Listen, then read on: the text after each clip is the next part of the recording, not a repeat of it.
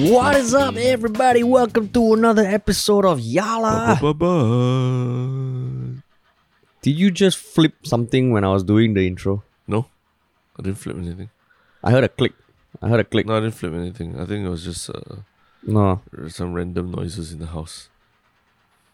Oh, is it? Yeah. Well, you sound extremely excited to be doing this podcast. No, it's a Saturday morning. It's a weekend mode. So I'm relaxed. Yeah. I'm relaxed. That's all. Relaxed. Yeah. We've had a very No, I was just thinking about that. You know the band. Yeah, we've had a very eventful week. A lot of things going Why? on. Why eventful? Because we were recording our first ever audio series, audio drama, right? Yes, yeah. It was awesome. I think and I mean, we yeah. The what? No, I was going to say it wasn't just about the recording, but just setting up our space for recording was like an adrenaline rush, lah. You know, like setting up the recording booth and everything. Yeah, because for those of you listening, there are things like, I mean, recording studios out there where you can get crystal clear sound without much ambient noise. And then we said, you know what, fuck it, we're gonna set up something in our office that will get equal quality, like high quality sound. But it's kind of like a DIY studio, and the end product is fucking dope, man. It's basically a tent we set up in the office, which is padded with blankets and pillows and cushions and all that, and we have fairy lights as well. So this is the scripted audio that we mentioned on our previous podcast. I'm literally editing it this weekend. It should be out in April, I believe. I don't know whether we can say the name of the network, so we will keep that on the DL for now. But when it comes out, you'll also get to see pictures of our dope ass DIY studio. And we also have two. Which we. No, I mean, just also plugging we have two shows also coming out on different channels as well.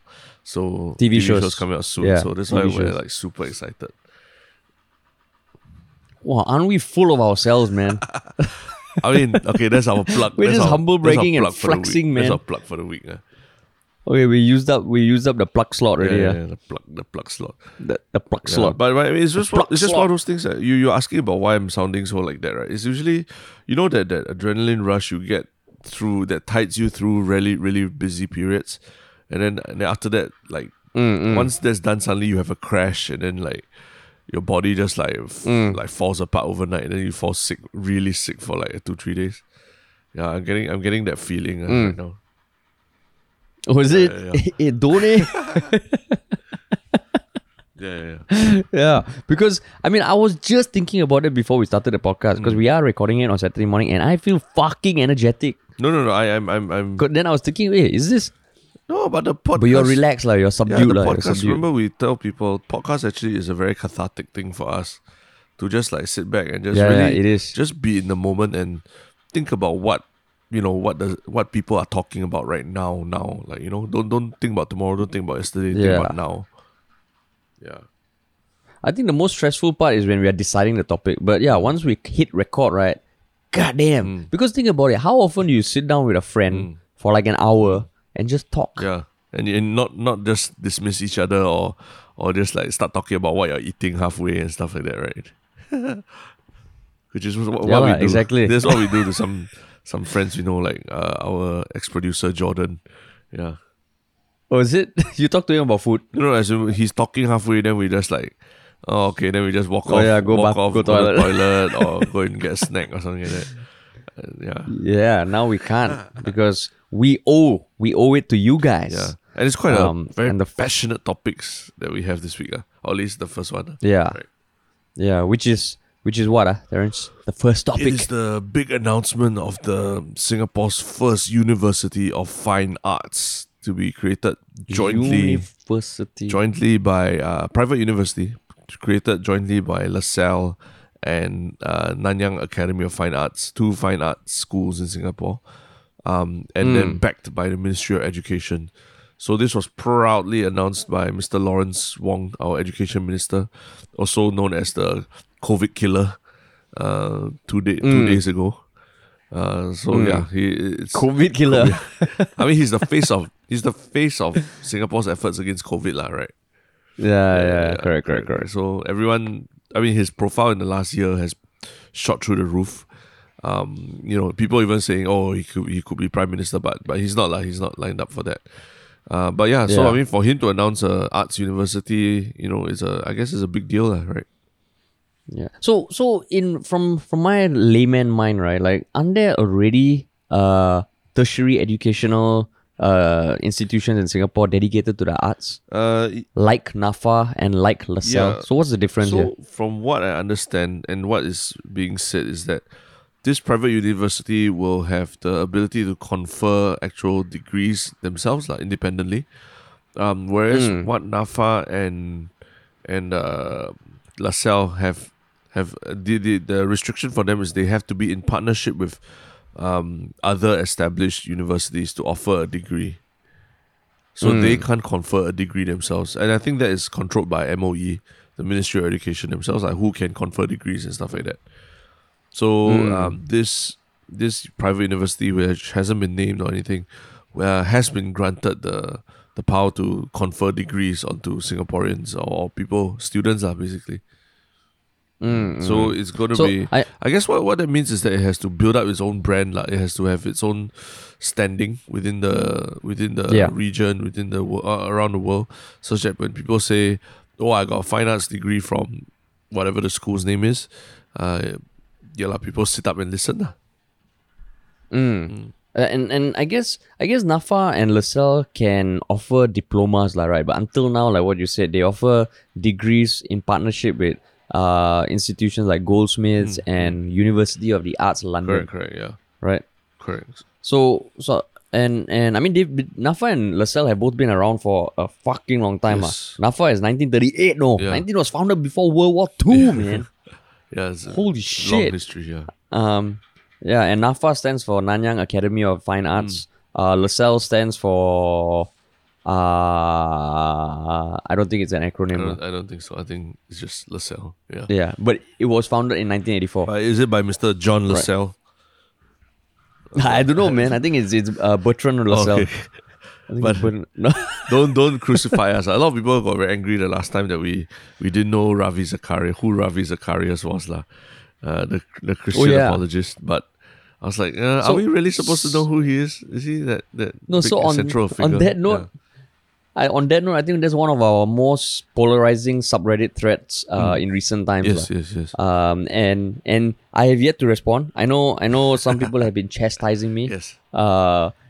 But I will respond because it's been a very interesting. You have the floor. You can talk about that. No, but I mean, that will digress into something else because I want to give it due attention. I don't want to just skip past it. And we're talking about the arts today, man. You haven't prepared a press release. We're not talking about. You haven't prepared a press release. Yeah, I haven't prepared. I haven't prepared a press release yet. Yeah, I need time to prepare the press release. Okay. I cannot say anything that will be taken out of context. Okay.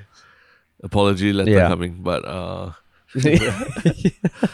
Hey! I'm not gonna apologize. I'm not gonna apologize. Okay. I'm just gonna respond with my case. Okay, sure. Right. By the way, so in light of this announcement, which for Lawrence Wong, High Profile Minister, to announce it proudly in front of Parliament and everything, in light of this announcement, there were obviously news articles written on it, and there were some not so savory responses to this piece of news, as seen in certain comments that were screenshot by an individual on Facebook. To just I want to pull it up and say what they said verbatim. I don't want to misquote anyone, but basically Mr. Darren So, he posted the screenshots of comments, and some of these comments were like, how many parents will want their children to study art for degree, especially in a low ratio family? Is a demand. Why can't create more uni for medicine and lawyers? That's one comment. Another one by a Chanel Tan. Last time young punks vandalized MRT trains with graphic art and got charged. Now they want people to take up paintbrush for what? And then but just to correct that, I mean, not to say correct, but just to point out that I know you ignored the grammar error in that last message, but To be specific, she mentioned graffiti Yeah, arts. graffiti art. I don't know whether there's a new art form. I think she meant to spell graffiti, but she ended up spelling graphic. Graffiti, She mixed up graphic and graphic city arts. it Yeah, is. I mean, maybe. but that's a pretty cool term, graffiti. Graffiti. Yeah, that's why. Yeah, what do you call arts in a suburb in an urban Yeah. area? Graffiti, man. Graffiti. Or a city that's just Yeah. nothing but graffiti. Is a graffiti. Yeah. Or like if Singapore sets up a center for digital artists, Yeah. you have One North, you have this, and Graffiti. for the graphic artists, Oh, yeah. there's graffiti. Novena got velocity, then here got graffiti. Yeah. Yeah. Oh, where do you work? Oh, I'm located at 2 Graffiti. Oh shit, that's a nice building, man. I'm at 4 Yeah, all Graffiti. the designers there. God damn. But anyway, Yeah, that's right. relatedly, another comment was, the most useless degree. And then people like chiming in, couldn't agree more. Become school art teacher. I mean, So and his screenshot itself Yeah. has 7,000 shares. yes. Right. And in the caption of his screenshots, he says, I hope these people never, Mr. Darren Sola, so specifically the OP, the original poster, I hope these people never get to watch a single episode of anything, listen to any music, or figure out the instruction manuals to anything ever again. So, a lot of anger there. And 7,000 shares for this screenshot. 7,000 shares. Yeah. But what's Yeah. your thoughts? So I know that was thoughts on what? This screenshot or overall? Overall, or- when you first heard about the opening of an arts university, I mean, first of all, I found it so interesting that this announcement was made on 3rd March amidst the whole uproar against the substation closing down. I'm not saying I'm putting on my tinfoil hat to say that it was strategically announced at that time to kind of show that the government does care about the arts. I'm not saying that. I just found it interesting, right? But I guess it was. I actually think it's a pretty awesome move that is done to have this university and kind of add a bit more legitimacy to the degree. Because if you think about it, it was during our time when we were at university age that SMU was first set up in Singapore. Correct. Yep. Right. And SMU, I think when it came up, it took over the NUS law campus near Bukit Timah there or something. And I think when it came up, I don't know what the public perception was because social media wasn't around that time, but I can imagine people like, it's just like you already have NUS, NTU, you have business schools there. Why do you need a business school like a dedicated business school? But it started somewhere, and over the years, it's become on the same par as NUS, NTU in terms of the public perception.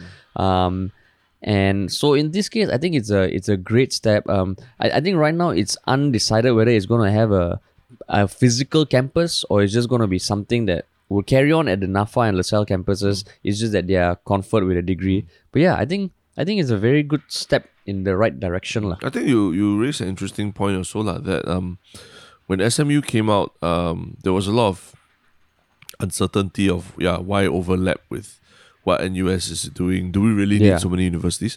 But I think over the years, SMU really has carved out an identity for itself, right? Not only because of the school programs or the fact that it started off very closely aligned to like our own school, the Wharton School of Business, right? Besides that, the fact that its campus was in the city also gave it a very unique identity, right? Like, imagine going to school in the city. Like last time you tell your parents, I go to Orchard. They're like, you're going there to waste time and do shit. Now it's like, I go to Orchard. You're going to school. Okay. That kind of thing. So it's very, very different feel from like whereas NUS and NTU are like, in the far reaches of Singapore lah. So it's a very I think I would say NUS NTU is the more traditional like campus kind of feel, whereas SMU, even to a certain degree, I think emulates like the city university idea that the NYU, like the NYU, where the university LSC, the university is embedded within the DNA of the city itself lah. Like when you walk, like the public will be walking through your school to get to work and stuff like that lor. So I think it's a very over the years it's really built an identity for itself and it's produced its own fair share of successful businessmen and professional lawyers and stuff like that also lah. So it's Yeah. But then it's been a good success, like yeah. but then what about this screenshot and the response made you want to talk about it on this podcast? No, I think like what you're saying, that it came out at the same time, around the same time that the other issue came out about the closure of the substation. And honestly, we didn't know this the last time lah. But when the substation announced its closure, they actually also had a press release that came along with it. And in the press release, they included quotes from the two creative artistic directors of the substation lah. And the quotes were both really, really bleak. They were really bleak about the future of arts in Singapore. Maybe you want you have it in front of you. I closed it. Yeah, of course, dude. Okay. You forgot, is it? I'm a fucking tabber, dude. Yeah, Tab I Master. have it in front of me. Tab Master, please. So yeah, Tab Master extraordinaire. Yes, I will leave it to you. But they were really bleak about the future arts in Singapore, and because we're talking about space, so I think it's a relevant thing lah. Do you mind reading what those two quotes are? So the first quote is from the joint artistic director Raka Maitra, and she's Raka says, and I quote: "The closure of the substation is to some extent inevitable. This is the moment to ask ourselves honestly: who are we as a society? Who are we as people? There was a time when poetry was luxury, and now the one place that spoke for all arts and artists has to close because it has become a luxury. We as people know the price of everything and the value of nothing." The second quote was from the other joint artistic director, Woon Tien Wei. "While I thought that I should be prepared for this moment, there are still many feelings to process. I am deeply sorry to be announcing this outcome. I know this is a tough decision for the board to make. For many in the community, it is an outcome that is both difficult and disappointing to accept. I am saddened by the permanent closure of the substation. The substation provided a place for meaningful connections. On my art journey, this is valuable not just for me, but also to many others who have come forward and commented generously over the weeks regarding substation's future. It is sad to know that arts practitioners and audience in the future will not be able to make their own meaningful connections in a place like the substation." I mean, it goes on, but generally it was along that tone, right? But why did you bring this up? No, I mean, so you contrast that with the announcement of a brand new university for the arts in Singapore, and like the closure of the substation at the same time and things like that. So is there really space for? Is there really a point to have a University of the Arts in Singapore when even your own people, the first thing, rather than being excited about it or like imagining the possibilities for their children, the first thing they do is just basically call it the most useless degree.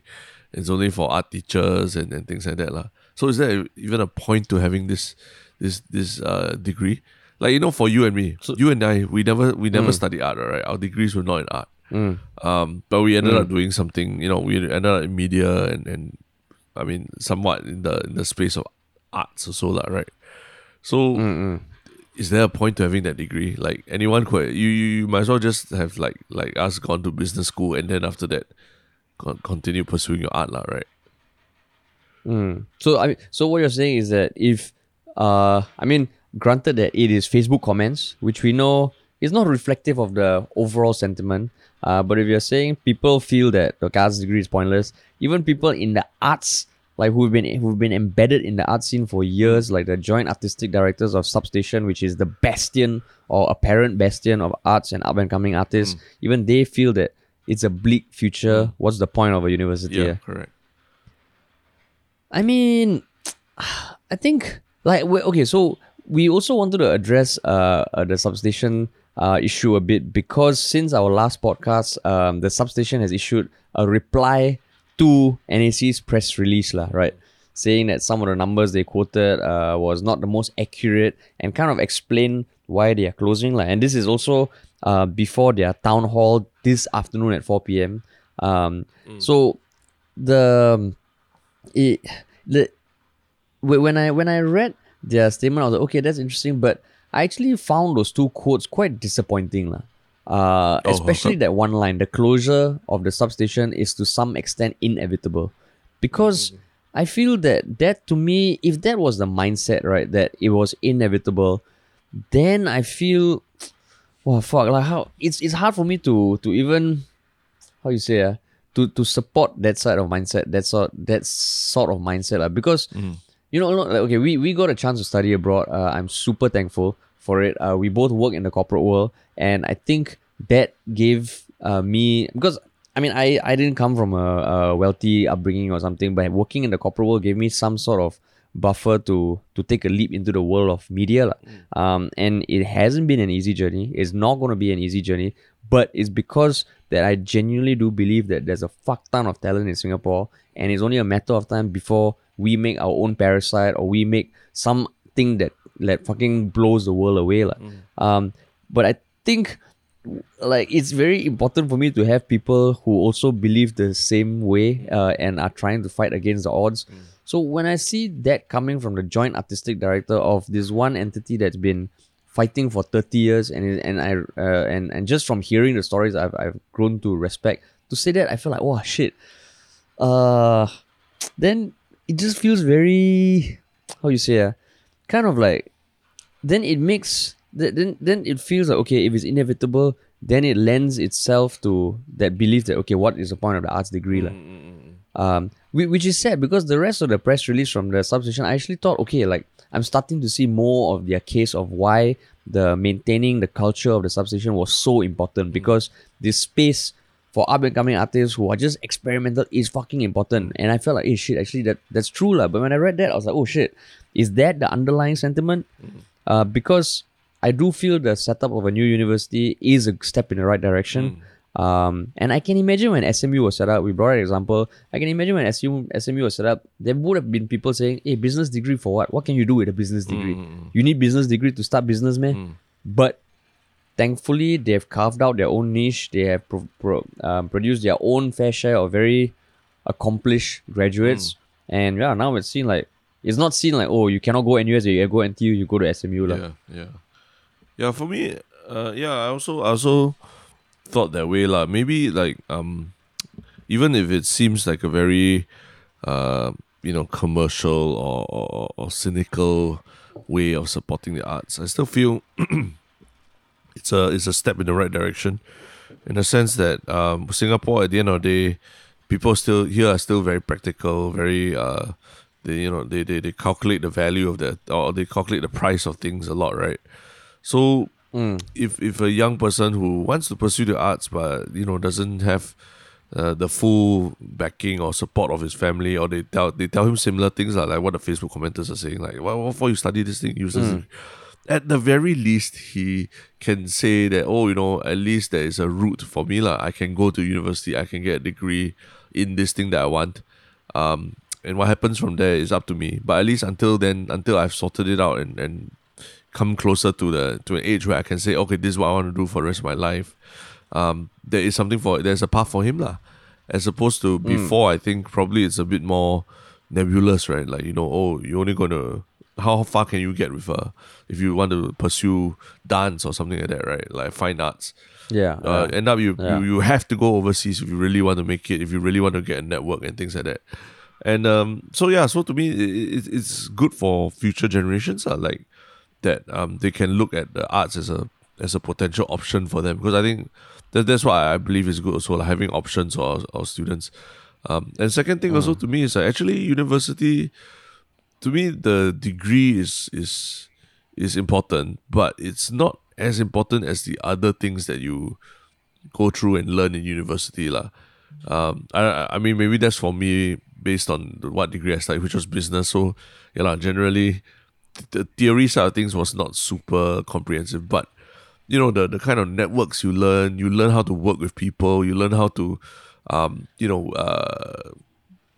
manage teams, you learn how to work within teams, and learn how to do a lot of things that actually a traditional classroom environment in primary school or secondary school doesn't really prepare you for, right? And be very independent with your time, with your research, with things like that. So I think university, the rigor of a tertiary education also does bode well for people who want to pursue the arts, in the sense that maybe it creates a certain structure for for your training, especially when you're in your prime and you're doing maybe some physically demanding fine art like dancing or something like that, right?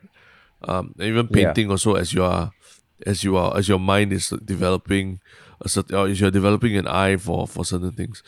So all these are intangible things that you learn in university that I feel is good to have, lah. And just having the network around you of like-minded friends and a community that doesn't scoff at what you do as like useless or pointless, or you're just going to end up being an art teacher, that kind of thing. I think that's important, because I'm very glad to see that the people who are helming this, or at least the advisory board or the panel that has been put together to come up with a good curriculum for this school is headed by people who are big heavyweights in the public sector, also like Chan Heng Chi, former ambassador to the US and diplomat. And then, I think the SMU, the president or the dean of SMU right now as well, is also on that board. So it's being taken very seriously as like another option for students. So I think that's a good thing. Yeah. I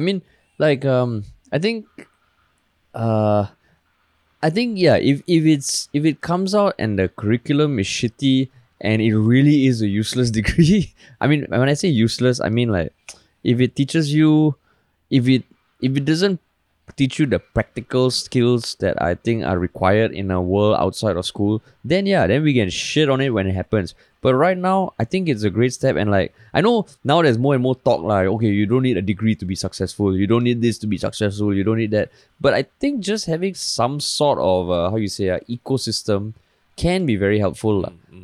Especially if people are kind of on the fence about whether or not to pursue arts. And right now, I mean, finally, you can say, oh, I'm getting an arts degree. I know you could do it with LaSalle and NAFA, but let's be honest, okay? I think there is a general perception that if you get degree from a school that maybe it's like an overseas campus that people haven't heard of before, it is not seen in the same light, unfortunately. Right? I'm not saying that it's less competence or less academic rigor, but unfortunately that's the perception. The name of where the school you come from still carries weight. And I think in this sort of case where, even during university, going for internships, getting jobs, just having an institution behind you just gives you more legitimacy. So yeah, I think it's a very good step in the direction. Then the thing is, then it becomes the curriculum. If the curriculum is shit, then there's a whole other problem. But it's 5 years in the making, or 4 years in the making.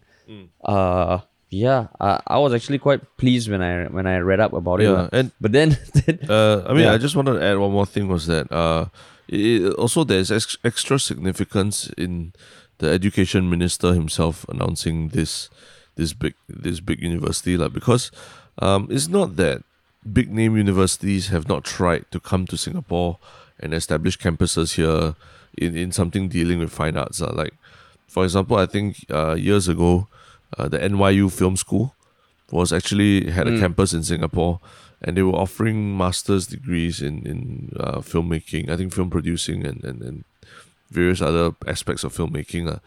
But eventually it shut down. It found that it wasn't really sustainable and shut down and things like that. And that wasn't the only one. I think another one that tried to come to Singapore was also Chapman University, of whom we have friends who are alum of that program, but it was also a polytechnic that tied up with Chapman University to offer a degree program here in Singapore as well, And from what I understand, a lot of the issues were that MOE didn't see itself as like the main backer of these universities. They saw them as private programs within the polytechnics that the polytechnics themselves should manage themselves.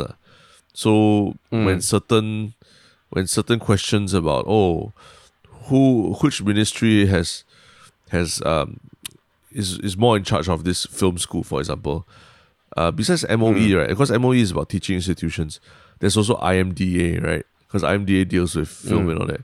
So from what I hear, there was a lot of back and forth between IMDA and or MOE about who is really in charge of governing or regulating these institutions as well, lah.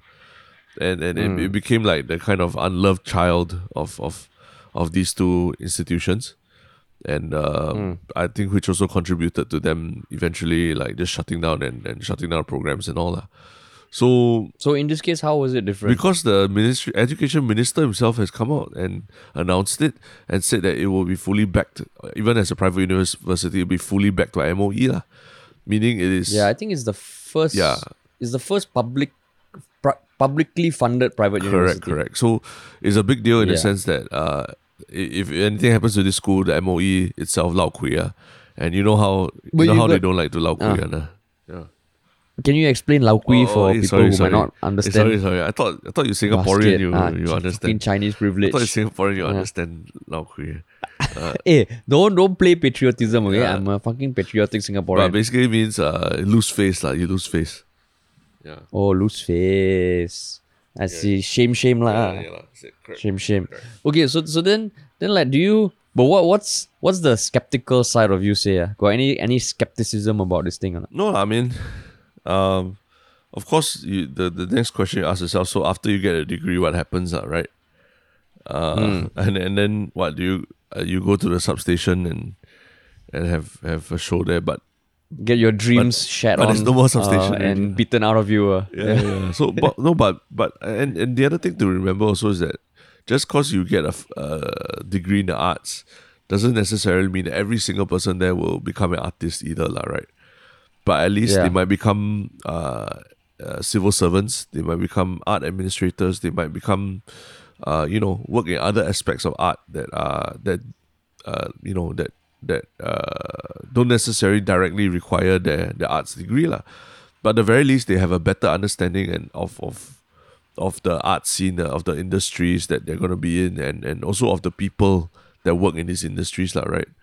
And I would say that will already be 10 times better than what the situation is now, lah, where a lot of times there's a very big disconnect between what the arts industries need and what the civil service thinks the arts industry needs, lah, right? Oh, so you got no skepticism at all, No. I just stated it up front, one. Like, what do you do with an arts degree after you graduate in Singapore? Oh no! I meant the effort itself, not the philosophical thought or like about an arts degree. The example, like for me, it's like in the previous podcast I brought an example of the Pixel Studios by IMDA, which was very well intentioned, but not the most practical. So I really hope this doesn't become one of those things that tries to really structuralize, if that's even a word, the artistic development, and just like try and like really make it a manufacture artistic talent. I that's one thing that I really hope it doesn't become. But okay, take for example the thing we spoke about in the previous podcast also about taking Zook from Jakim to Clarke. On paper, it sounds like, okay, this has been an institution, we want to upgrade it, we want to give it something that, put it in a place that is more accessible, more human traffic, and it sounds great. And then when they did, it was like, oh shit, it sucked. So I don't know, like there's the little skeptic in me feels like, oh shit, is this another thing that is very well intentioned? It's very well intentioned, but is it going to be executed well? And that's where I really hope the leadership, like what you said, the leadership right now seems like, okay, it's a good starting point, and I hope that it really facilitates and fertilizes artistic development as opposed to just making it structural without soul. And I would assume that maybe you read the substations press releases and all, they're saying there's a very substation stands for something, and the moment it becomes like a new renovated space and they're co-tenants with other tenants, it loses that soul, I think. And I think that is the hardest thing to maintain. And I hope that this doesn't lose the soul. I mean, there's not much I can say to that except that, there's no perfect institution or perfect university program. Every one of them will have shortcomings and flaws. The only thing is if if I go back 20 years ago and if my 18-year-old self, and if there was even just the option of going to arts university in Singapore, You would have thought about it? yeah, I would have just why not just think about it and look at it lah. But back then Oh, we really, didn't eh? have those options. Or I mean, okay, obviously I'm speaking from my very privileged self of being able to look overseas as well lah. But if I Yeah. couldn't look overseas, I did have a place in US. That if I couldn't go overseas, but it was basically really only NUS or NTU or SMU lah at that point. Yeah, I don't think I would have considered, because by then I had not discovered the artistic side of me. Yeah. I was destined at that point to become an engineer, which is what I ended up studying. Oh no, but speaking we're not of saying, the overseas but education, we're not saying that. What? You're not saying that you can't be something else after studying an arts degree, right? Like some of a lot of people on Wall Street, they studied like literature and other unrelated degrees as well. But they came out close to the top of their class and everything, and they were very, very easily recruited by a lot of banks and other startups and things like that as well lah. Yeah. Which is, I mean, at the same time, I read this one article on CNA, like a commentary saying about a liberal arts education in Singapore and the usefulness of useless knowledge. It was written by Terry Nardin, who's a professor of political science and director of common curriculum at Yale and US College in Singapore. But to be honest, I mean, he was talking about why the liberal arts education is useful. But to be honest, I felt it was a bit too romantic and idealistic, and I would consider myself an idealist. Because I just felt like it was, he was speaking about how, the liberal arts education encourages breadth of knowledge and blah, blah, blah, and blah, blah, which is all well and good. But I just felt it was a bit too, it didn't acknowledge the fact that, with a degree like this, the path is going to be different. And I really hope that is part of the curriculum. Because you can be the greatest artist in the world, but if you don't know how to capitalize on that, then you might make art that the world will miss out on.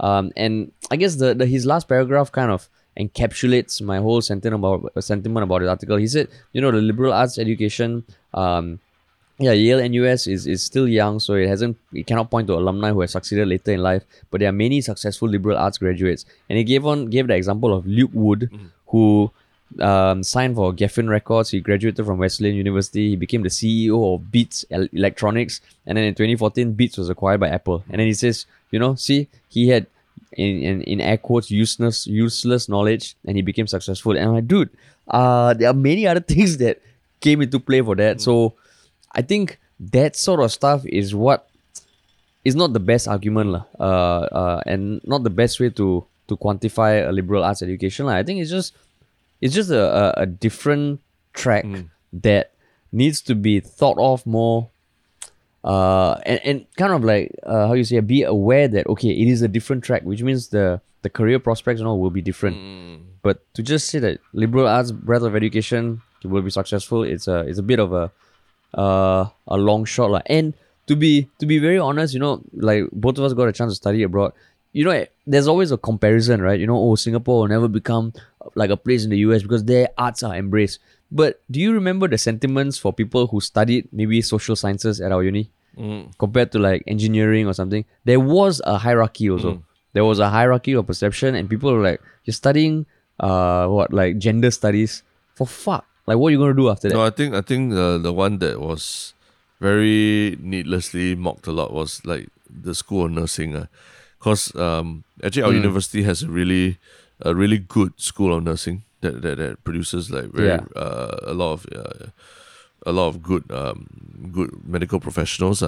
But I mean, I literally know friends who would buy the School of Nursing T-shirt and to wear it just for the heck of it, Yeah. And then I mean, they were obviously business school students and stuff like that, You mean just for the heck of it? For what? It's like, I don't know. It's just to like just to sort of like mock it a little bit, like Trivialize it almost. Like it's funny that a guy would be wearing a School of Nursing T-shirt, that kind of thing. Yeah. So if anyone listening knows of people who say, we'll never be like the US. No, like one of my revelations studying abroad is like, okay, the US is the people are very similar. Every kind of person you find in Singapore, you'll find there as well. You find the skeptics, you find the people who shit on liberal arts, you find blah blah blah. But yeah, so it's not all airy and airy fairy. Everyone loves the liberal arts in Western countries. No, so that's why I think Singapore setting up this university is really a good step in the right direction. There will always be shitters on things, but I think we should give it a chance. Yeah, yeah. I mean, given 2020, and we're even questioning the usefulness of a degree already these days, because you can't even really go to campus and all that. I think it's an interesting discussion that we're having lah. But I would just like to go to Parliament one day and just do a blind survey. Okay, which of you ministers believe in the arts, and which of you don't? I'm just very curious because that's the thing about Singapore, right? It's always ping ponging back and forth, and I never know what the coherent stance is on the arts. Does the government support it? Does the government just focus on economic ROI? Blah blah blah blah. So that's always something I'm curious about. Yeah. I mean, but you may never get a coherent one answer only from because I think different people. That's true, because then we will be communists. Yeah, I mean, different people have different views about the arts. Obviously, someone like I think Bayam King, for example, would be much more interested in a lot of aspects of the arts compared to And Tharman used to write poems, yeah, right? he was a poet, man. Yeah, and then He was a poet, Lee Kuan Yew man. literally He said, was a poet. Yeah, Lee Kuan Yew literally said poetry is a luxury that we can't afford, So And then Tharman is like, oh yeah, we can. Booyah. okay, so Yeah. and then even Lawrence Wong in his own free time, he's a pretty decent guitar player and everything, right? So Oh yeah, that's true. I mean, he That is in another true. universe he might have been like Benjamin King or something that kind of he could Oh have my been performing. He could have been performing at Timber or something, With tattoos and shit. as opposed to being the Walao, COVID assassin. Yeah. Singapore COVID assassin. Yeah. Lawrence Wong. Yeah. Heartthrob. Yeah. But Cool, man. Yeah, lah. All right. But speaking of All right, you know what you got to do now, speaking man. of performing at Timber and bars and everything, the act of drinking in Singapore is now very different from last time, right? Where we haven't. I think we've rarely had crazy night outs for at least a year already, lah. Yeah. Well, what does that have to do with the topic that we're talking about, though? Yeah, so this was an announcement on 5th March, which fucking blew my mind, lah. Okay, in so many ways. It was an announcement that we might soon be able to buy alcohol from vending machines in Singapore. Yep. So it was it's produced by this fintech company ASCAN, ASCAN. Saying it just makes me think, yo guys, did you guys not get a branding person to kind of test what the name sounds like? Can you imagine? ASCAN. I'm gonna get a beer from an ASCAN. Yeah. It's either a can of asses or it's a scan of an ass. How else would you pronounce it? ASCAN. A scan? A-scan. But honestly, I tell you, people are going to pronounce it ASCAN. Yeah. Correct. What? Are you getting a scan for your ass? What's wrong? No. I'm getting beer from ASCAN. Yeah. Oh, you mean what? A can of ass? You're getting an ass beer? Asken. My God. I think maybe it's Asken. Then spell it ASKEN lah. Fuck. But maybe the ASCAN. maybe the person's surname or something is just Asken. Like that. Okay. ASCAN. Yeah, but anyway, we digress. Yeah. It is a vending machine that will be able to disperse alcohol. But the funniest thing is the way it verifies your age. The way it verifies your age is by using your SingPass. And I just find it so hilarious, and at the same time is that a good thing? Because now apparently your SingPass also has your O-level result, right? Yeah, it has it all saved in. Yeah. It has it all saved in. Then, what was your thought when you saw this? It's basically outsourcing what used to be a bartender's or a bouncer's job to SingPass app lah. SingPass. And it also helps SingPass sort of like it's like a drinking trace together. It lets you know who is drinking and things like that lah. Let's say you scan in and then Yeah. and then they're verified, but they also know how much you ordered lah, right? How much drink you're drinking.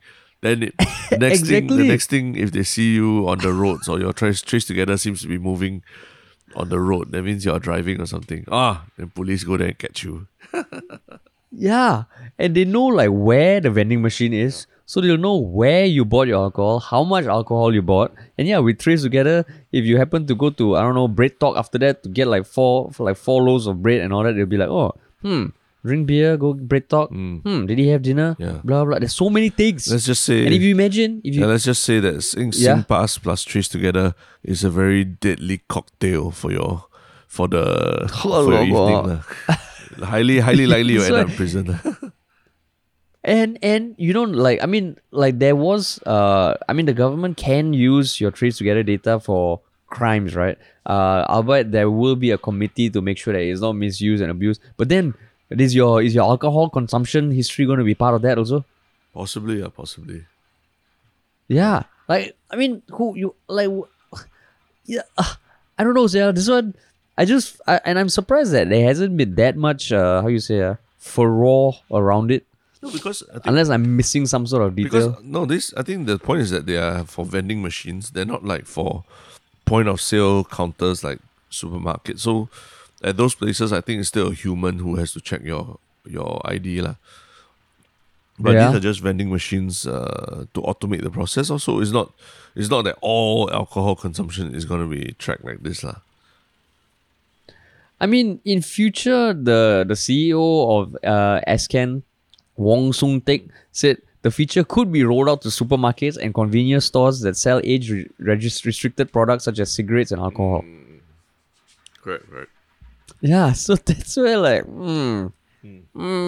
So and ASCAN is among 340 government agencies and private organizations that are partnering with SingPass to access its digital services.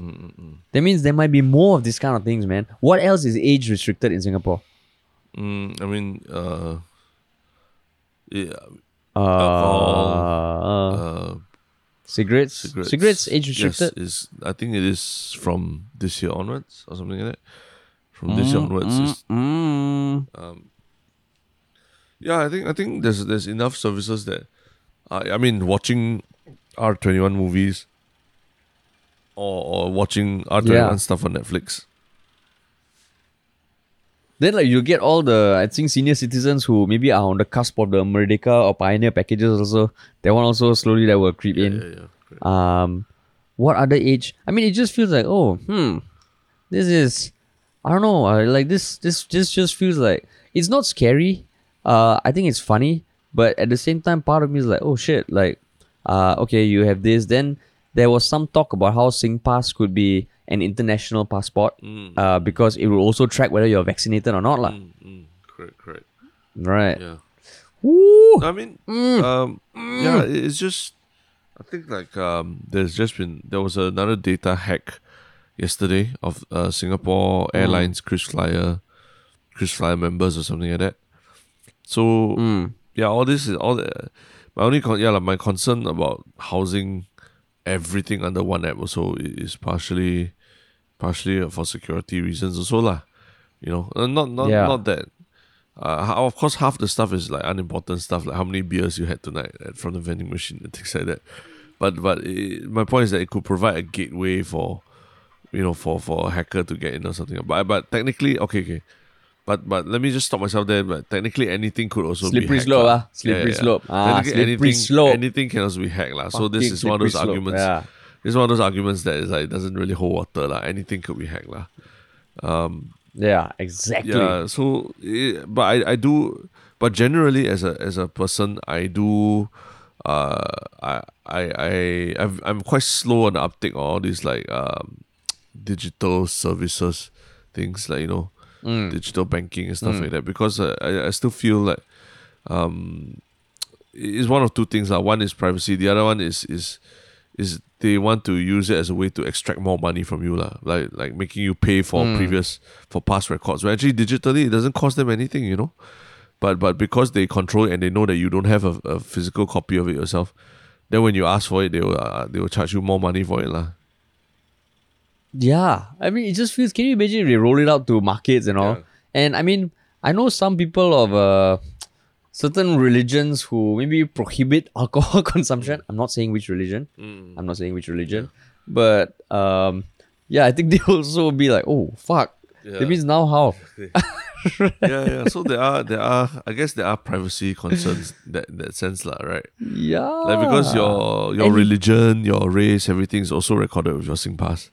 No, and you think about it, you want to book medical appointment, also you use your SingPass to log in, right? Then be like, hey, hello, you got doctor's appointment and tomorrow you're drinking beer now. Sorry, denied. Exactly. It'll reach a point in time where the vending machine will tell you, yo, you know what? You have an appointment 8 a.m. tomorrow. Fuck you. You get your beer tomorrow. You come back tomorrow. Then what are you going to do? Or you just had some traffic issue, right? That you got a bunch of demerit points deducted. How come you're buying beer now? Are you gonna be driving after this? Yeah, that's it's like your mother walking around talking to you like that. Yeah, exactly. SingPass is going to be your mother. Yeah, exactly. SingPass is the new name for your digital mother. Yeah, digital mother. Did you just call it digital mom? Digital mom. Yeah. Oh my god. But maybe that's what we need. Okay, digital mom or digital dad. Yeah. Digital dad also can. Okay. But maybe that's what we need in crazy times like this, when like you saw the car crash in Tanjong Pagar. Even going jogging, don't wear your headphones and don't turn on noise cancelling when you're jogging and all that. All these strange things that are happening this year. Maybe it's good to have a digital nanny around to keep you safe, lah. SingPass. Call it SingPa lah, SingPa. Singma. Oh my god. Wow. Yeah, because they just redesigned the logo. Yeah. Slowly, they will take off one S. Yeah. So it'll be SingPass. Yeah. And everybody has a SingPa and a Singma. Yeah. You just choose. And then they'll add a female or male voice. So when you want to buy beer, you're like, no, you just had 2 beers yesterday. Stop it. Now go to your room. Then you take away, you keep your phone in your pocket and you walk off and go back to your house and sit in your room. Yeah. The SingPa and the Singma. I tell you, it's coming. Yeah. It is coming. I mean, but again, we're not saying that all these things are terrible for you also, because at the end of the day, there are certain things that, like, the Apple Watch has actually saved lives by detecting like severe falls in people, and then I think recently my wife actually inadvertently tested out and verified that the Apple Watch really works that way. As in she had she slipped and fell, and then straight away on her watch was like, oh, if it seems that you have taken a fall, would you like me to call for ambulance services? And then you can choose option, oh no, I don't need to call, I fell but I'm actually okay, that kind of thing. So really, it just feels like this added layer of security lah, that if there wasn't anyone else around or what, that you can get help lah. So yeah, don't say that all tech is bad lah. It could also be benefits. I never say all tech is bad. Hello. Without tech, you don't put words in my mouth, okay? Without tech, our dear listeners won't be able to even listen to us. I know, exactly. I just tried. We won't have an awesome subreddit. That you still owe a press release to, lah, right? Your press statement. Oh yeah. My press statement. You still owe a press statement.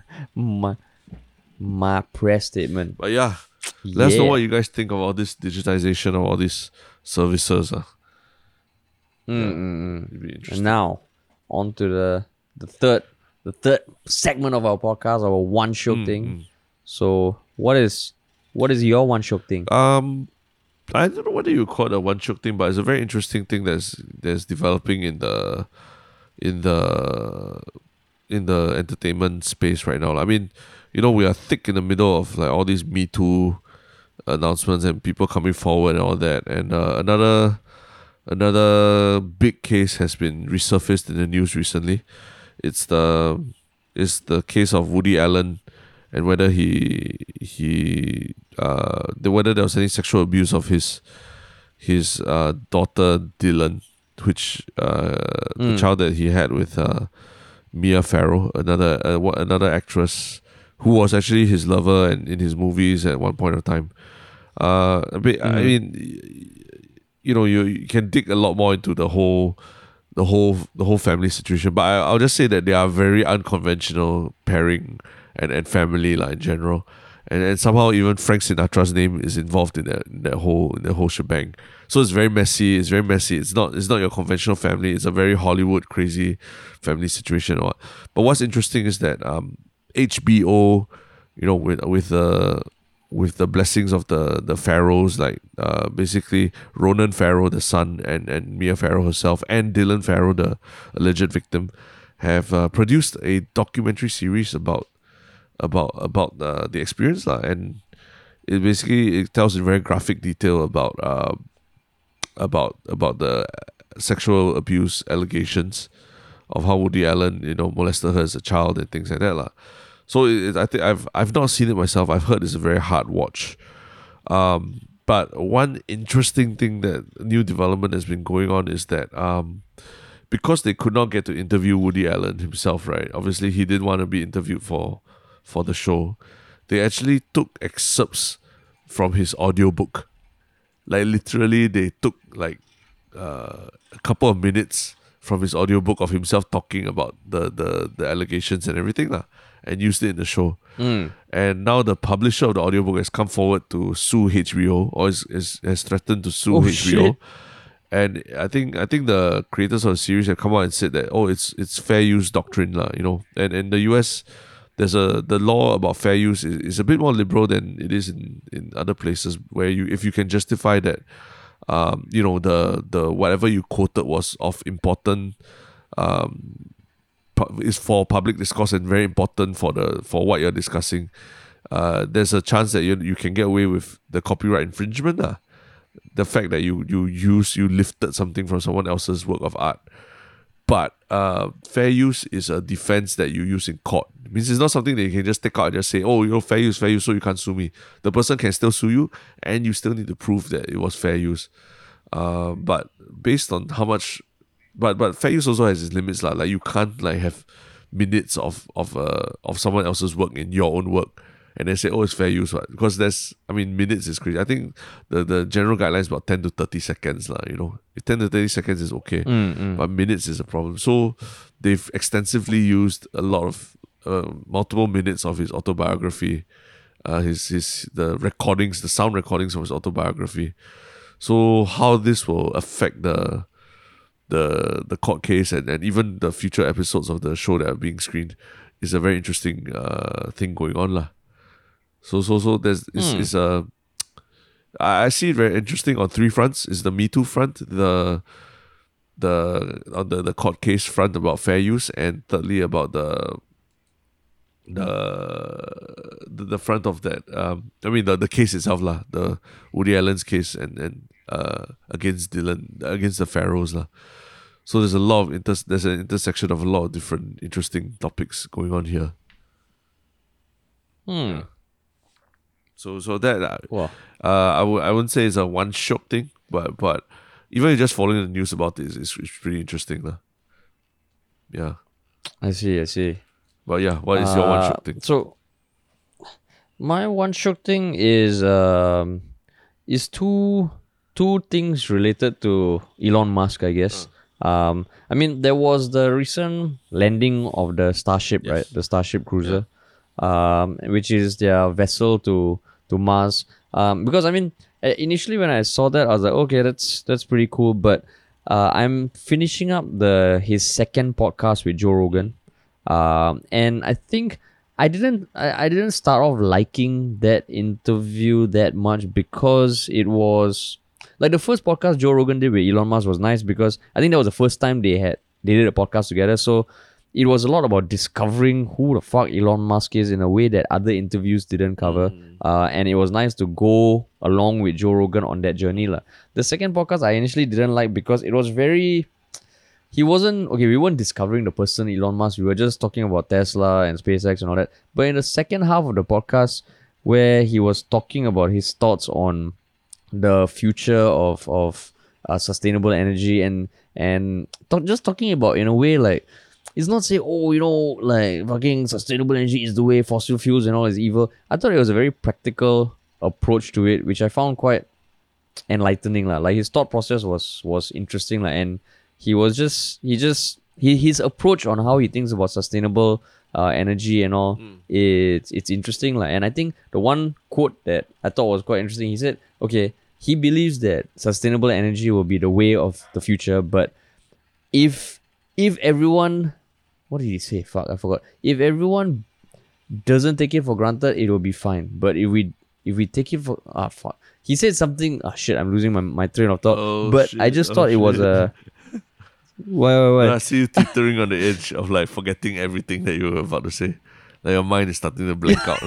Yeah, my mind is starting to blank out. But I just thought it was I would just say the second half of the Joe Rogan podcast, because the first Joe Rogan podcast with Elon Musk was good. You find out how Elon Musk is as a person. The first half of his second podcast is like a bit too businessy, like a traditional interview podcast. But the second half is interesting about his thoughts about the future. Got it. That's I guess my dispersed one shock thing of the week.